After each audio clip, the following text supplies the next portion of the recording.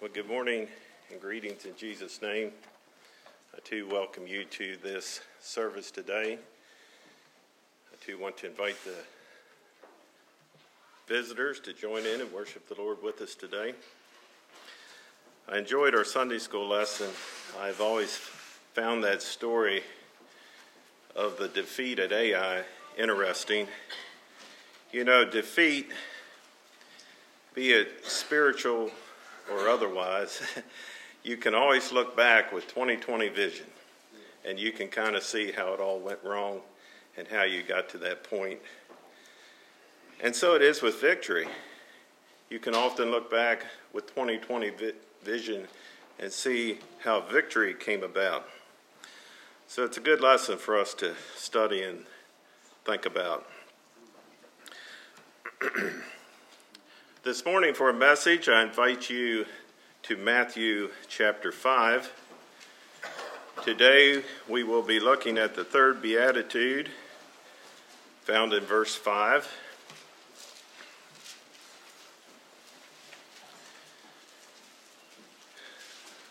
Blessed are the meek, for they shall inherit the earth.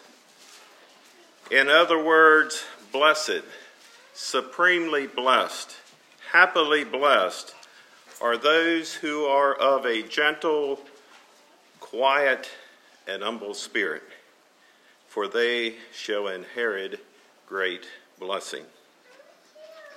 I have titled this message, Seek to be Meek. Seek to be meek. And that actually comes from the scripture. And we'll get to that at the very end of the sermon.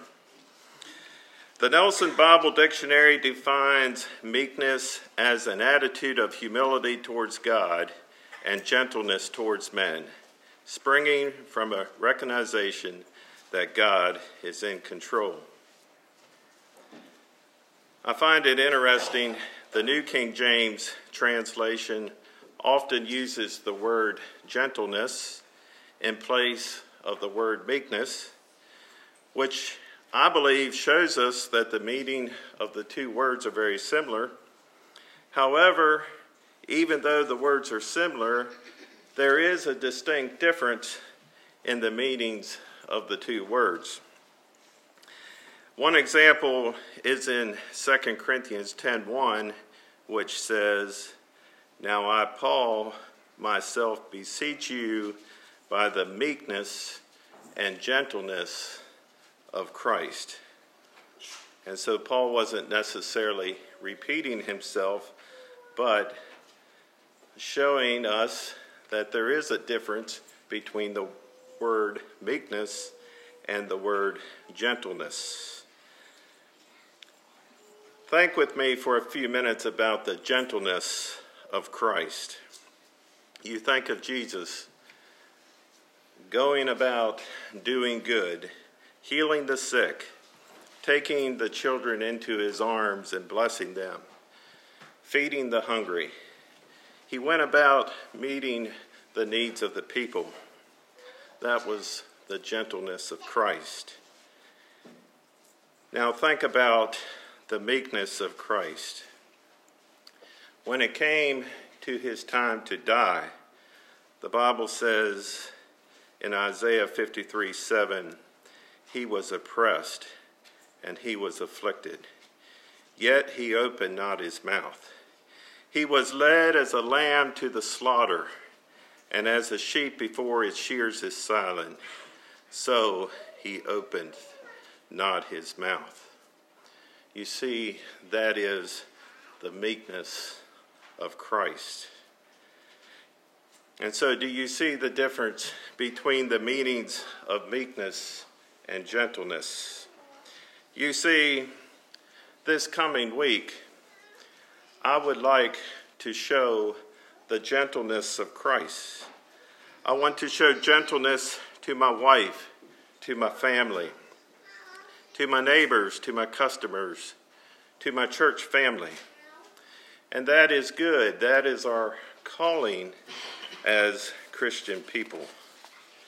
But what will my response be to him or her who strikes me on one cheek, will I offer the other also? And to that guy out there, to that customer who takes my Under Armour jacket, will I give him my Carhartt coat also? You see, meekness is patience in the reception of injuries. Meekness is not returning meanness for meanness. Meekness is the opposite of sudden anger, of malice, of long-harbored vengeance. Meekness is the reception of injuries with a belief that God will vindicate us. The Bible says, "Vengeance is mine, I will repay, saith the Lord." In the book of Acts, we have the story of the Apostle Stephen's death. We refer to him as the first Christian martyr. And as the stones began to fly, he prayed, "Lord, lay not this sin to their charge." You see, meekness is simply responding like Jesus would respond. Jesus' life was the very model of meekness. It was one of his characteristics. He said of himself, "I am meek and lowly of heart." And so today, Christ is calling us to come and learn of his meekness.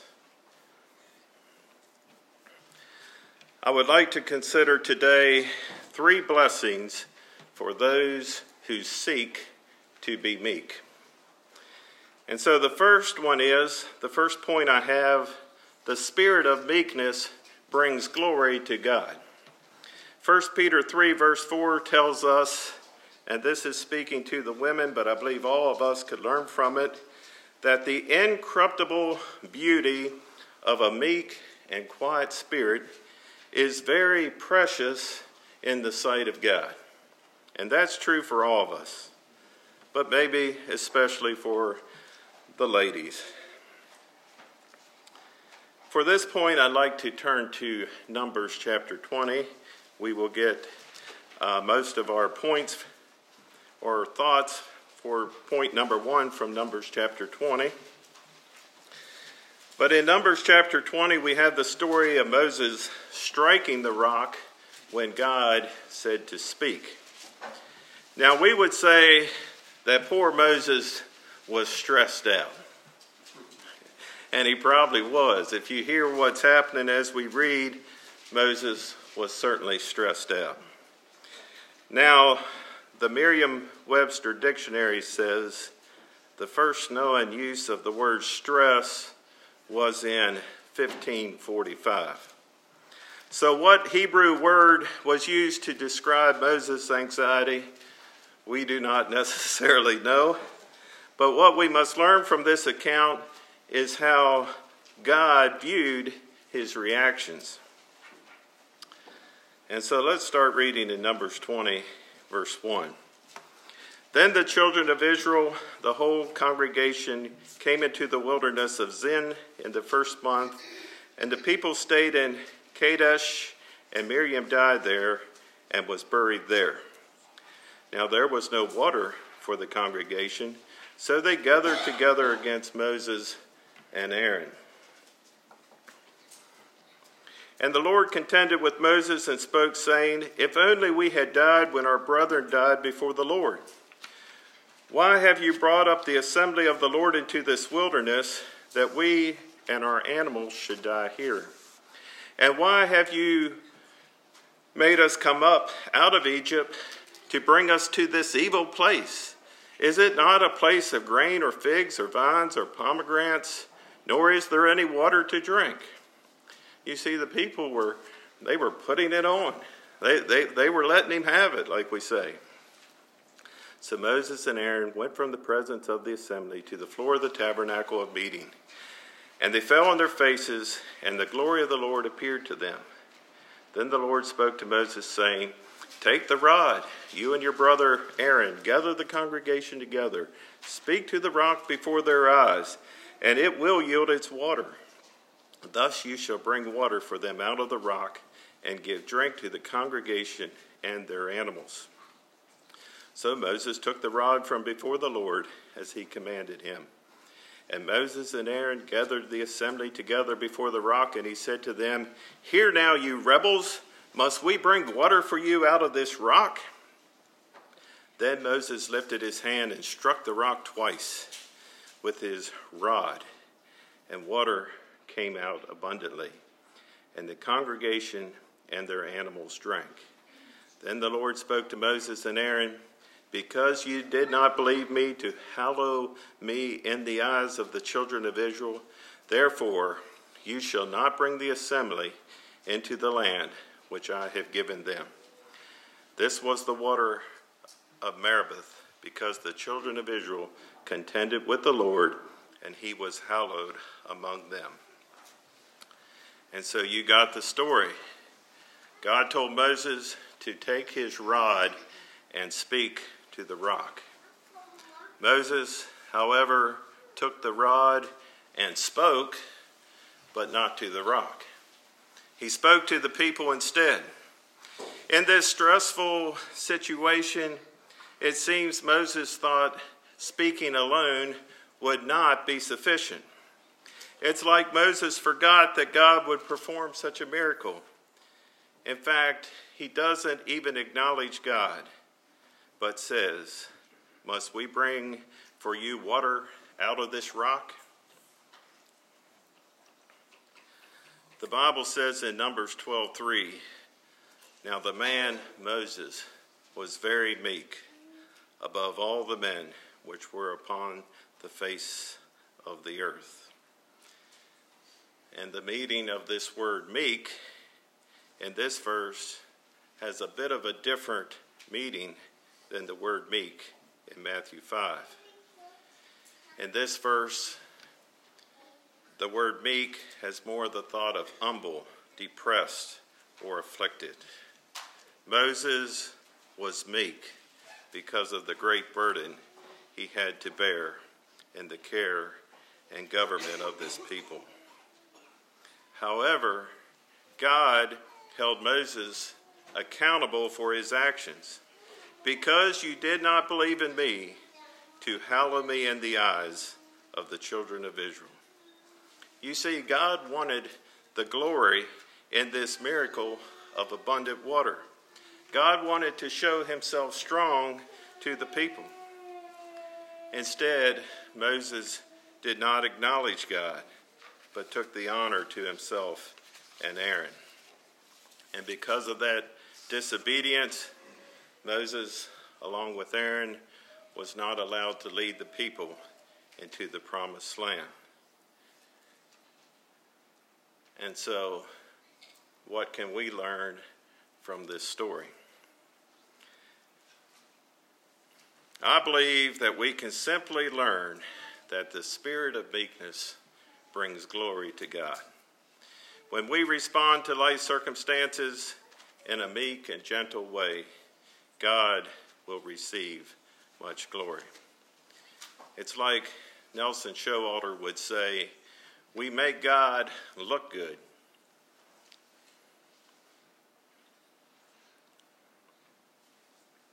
The spirit of meekness brings glory to God. Let's move on to the second point. The second point is meekness is not weakness.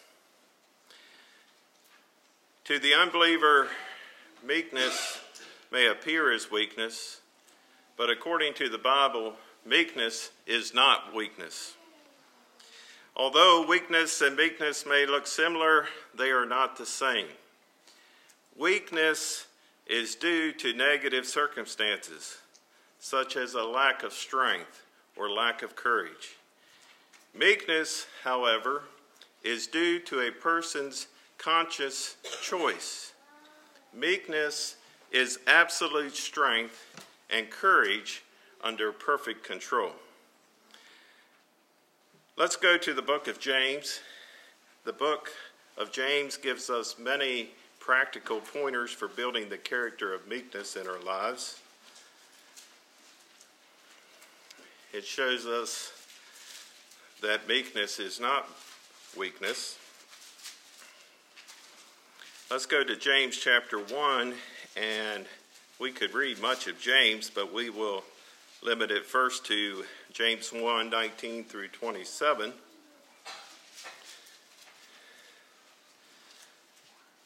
James 1:19. So then, my beloved brethren, let every man be swift to hear, slow to speak, slow to wrath. For the wrath of man does not produce the righteousness of God. Therefore, lay aside all filthiness and overflow of wickedness, and receive with meekness the implanted word, which is able to save your souls. But be doers of the word, and not hearers only, deceiving yourself. For if anyone is a hearer of the word, and not a doer, he is like a man observing his natural face in a mirror. For he observes himself, goes away, and immediately forgets what kind of man he was. But he who looks into the perfect law of liberty and continues in it, and is not a forgetful hearer, but a doer of the work, this one will be blessed in what he does. If anyone among you thinks he is religious and does not bridle his tongue, but deceives his own heart, this one's religion is useless.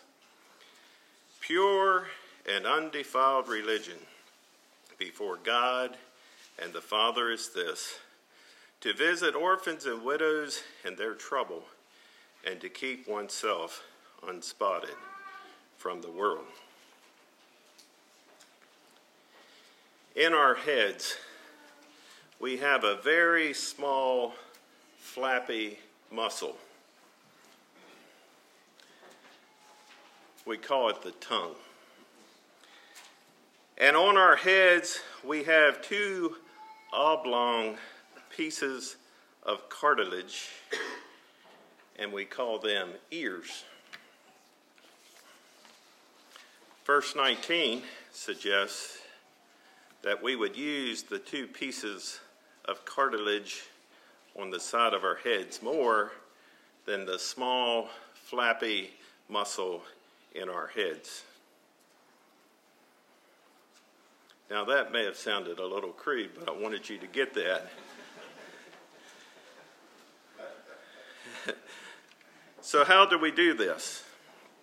Well, I think verse 21, if you're still there, gives us some advice. It says, therefore, lay aside all filthiness and overflow of wickedness. Lay that aside. Get it away from your life, and receive with meekness the implanted word, which is able to save your souls. In other words, open the ears, receive the word with meekness. And as the following verses suggest, do it. Get it done. Be doers of the word. You see, meekness is not weakness. Meekness is the Christian life in action. Verse 27, good advice. It just puts the Christian life in a nutshell. Pure and undefiled religion. Well, what is pure and undefiled religion?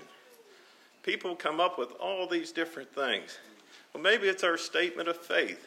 Is this, little booklet? Is this pure and undefiled religion? You follow this? Well, I believe there's good things in that little book. I'm not downing that. But verse 27 tells us what pure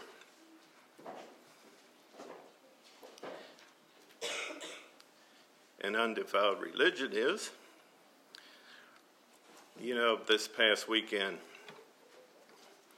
we were there at Shining Light, and you see that home meeting the needs of these children. A few of them are truly orphans. Many of them have connections outside of the home, parents, grandparents, brothers and sisters. But those folks are doing a tremendous job of meeting the needs of orphans. Let's go over to chapter 3.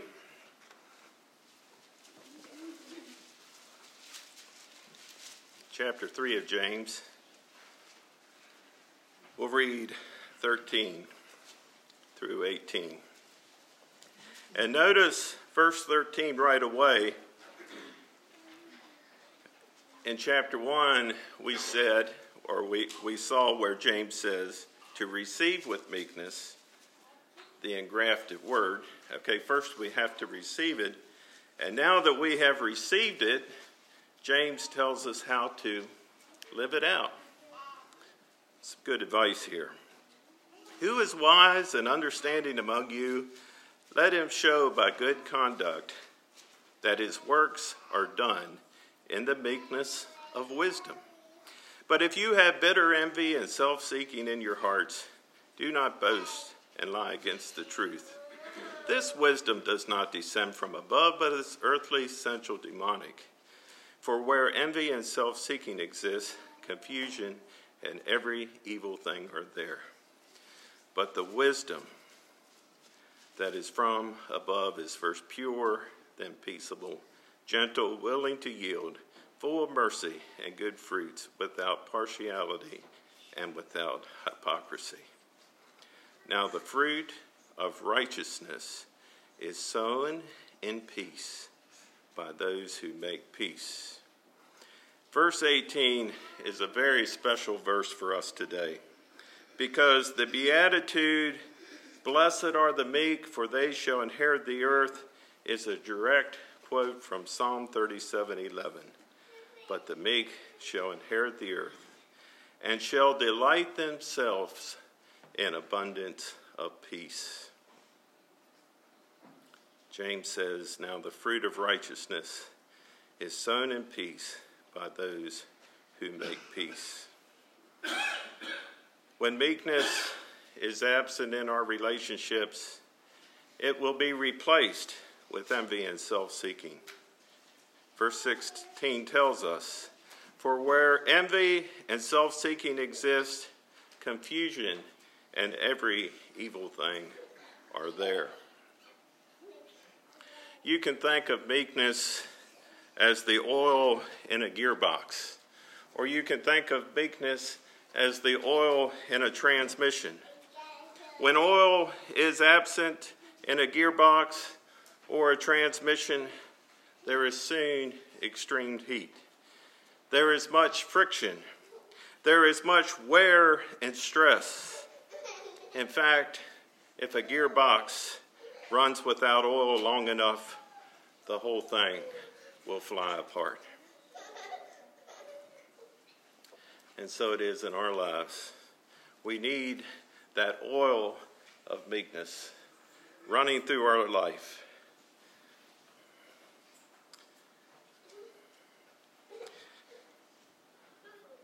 I have several verses here that I will just simply read to you that speak of meekness, that speak of gentleness. Ephesians 4,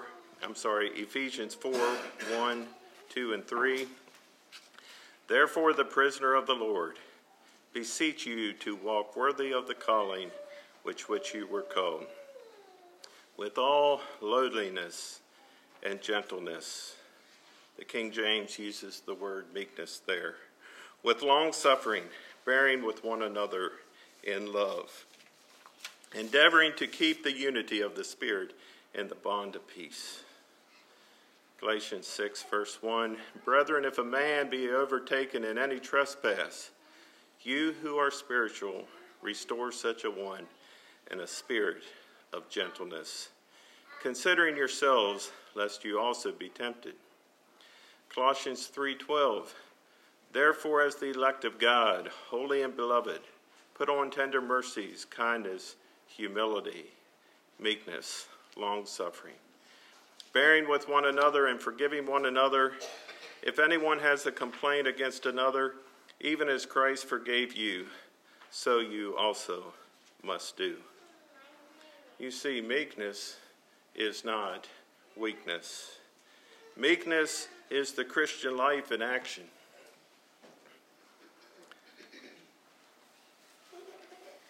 The third point I have, meekness, the key for unlimited blessing and wealth. Y'all like that point? Meekness, the key for unlimited blessing and wealth. Now, these are the words of Jesus. Jesus said, "Blessed are the meek, for they shall inherit the earth." Is Jesus teaching a prosperity gospel here? Is this a promise of wealth? Is this a promise of land, property, houses, lots of money?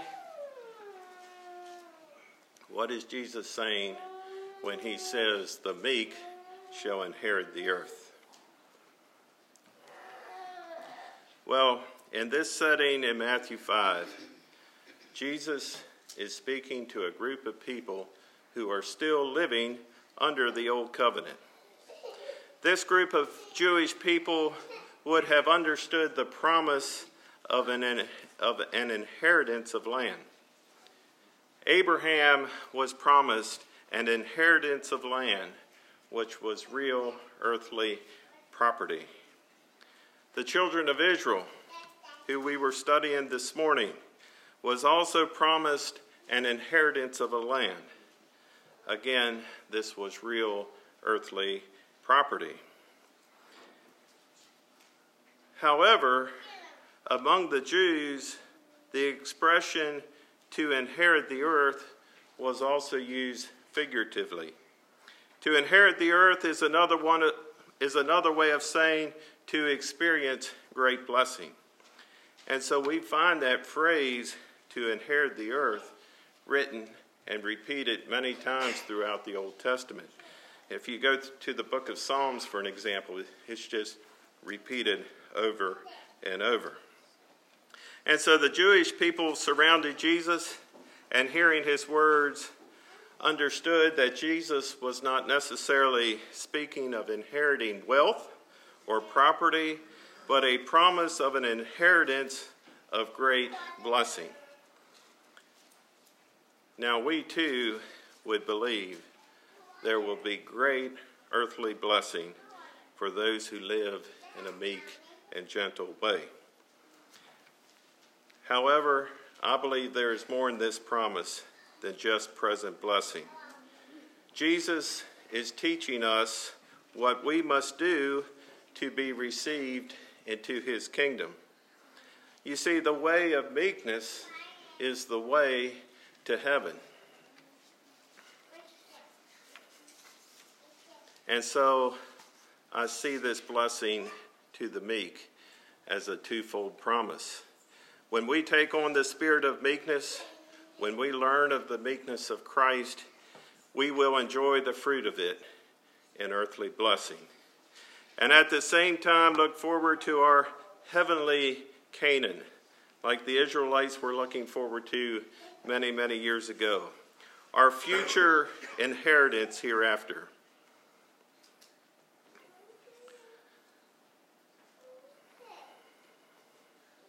As I said earlier, in the New King James, the word gentleness is often used in place of the word meekness. In Zephaniah 2 verse 3, the New King James uses the word humility in place of meekness.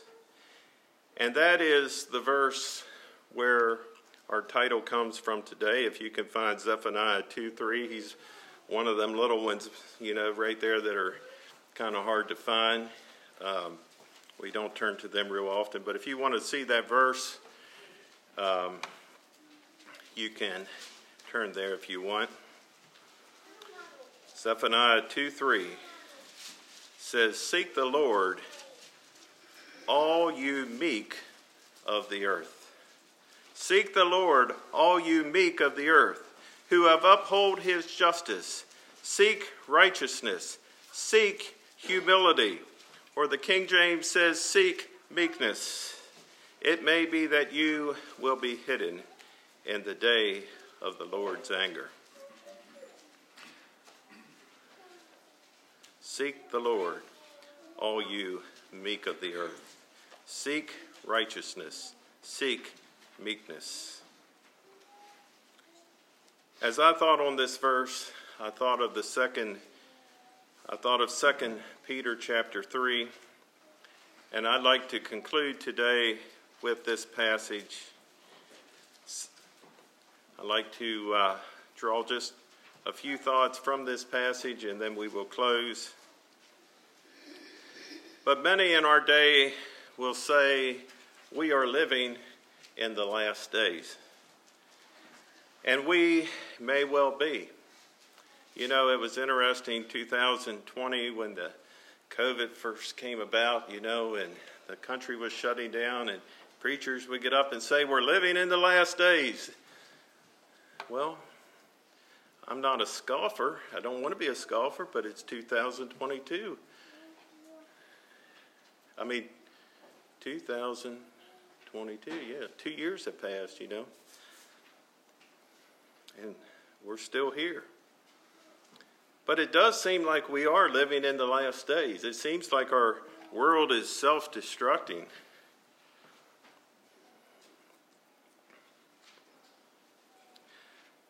This passage tells us how we must live in light of living in the last days. And I'd like to read 2 Peter chapter 3 at this time.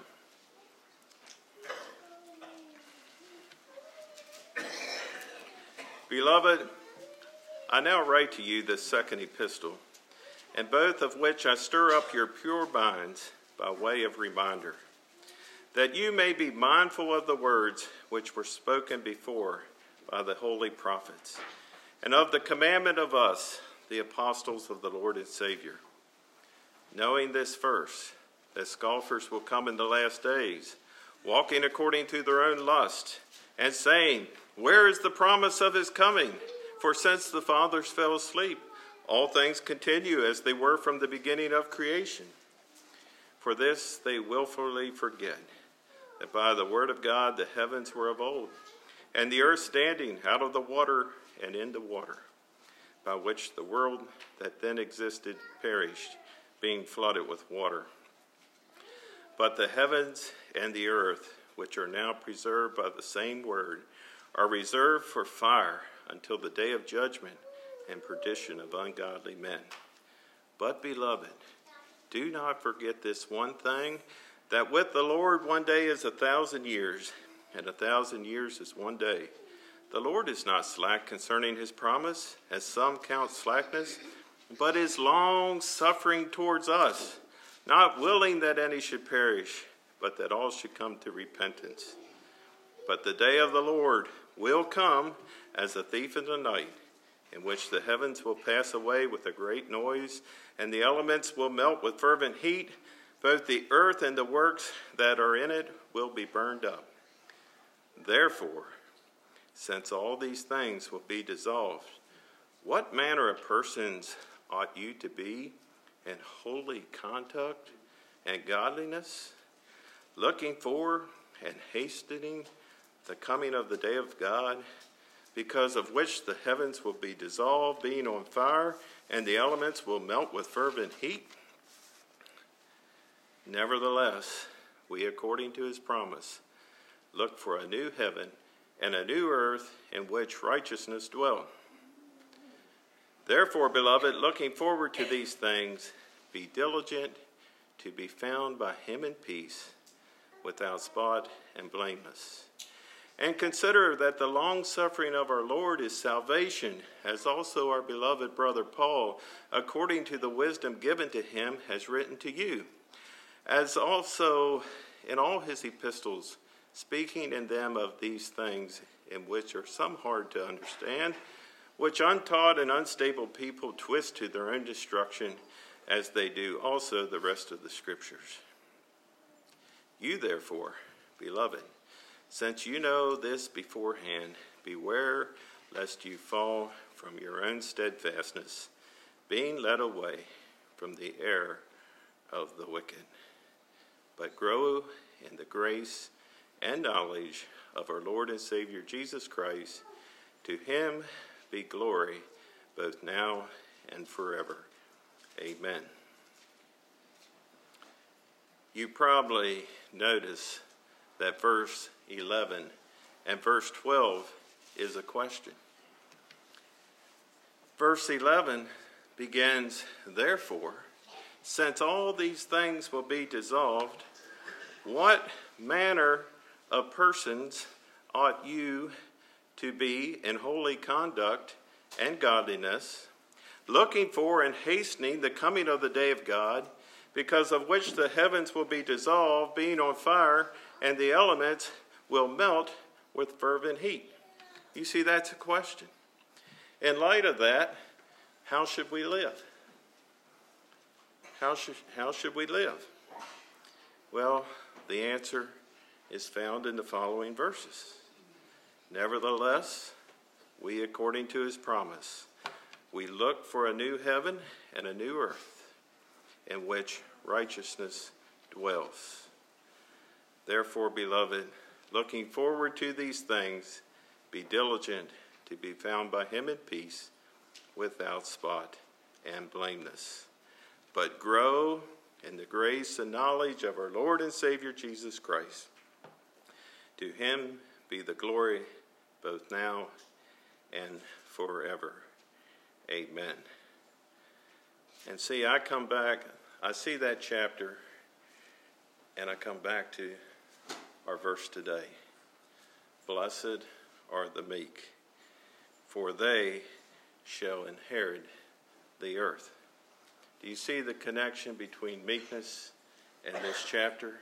In light of the end times, in light of the last days, in the light of this world being dissolved and melting with fervent heat, and the question, what type of people should we be? It just brings me back to the verse that we're studying today. Blessed are the meek, for they shall inherit this new heaven and this new earth in which righteousness dwells. Hopefully you can make that connection this morning. But think about that. We'll call for a closing song.